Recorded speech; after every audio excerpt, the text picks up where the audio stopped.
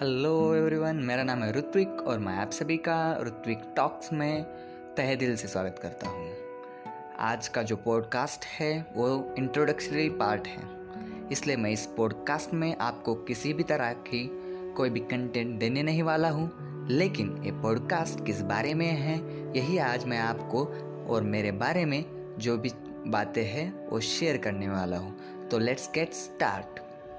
सबसे पहले मेरा नाम है ऋत्विक और मैं हाल ही में मेरी ग्रेजुएशन कंप्लीट कर रहा हूँ। साथ ही में मैं आप ही की तरह एक एंटरप्रेन्योर बनने में दिलचस्पी रखता हूँ। इस जर्नी में जो भी चीज़ें मैं सीखूँगा, जो भी तरह तरह के कंटेंट मैं कंज्यूम करता हूँ, उसमें से जो भी यूज़फुल चीज़ें मुझे अच्छी लगती है वही मैं इस चैनल पर शेयर करने वाला हूँ। तो बने रहिए मेरे साथ, सीखते रहिए, सिखाते रहिए।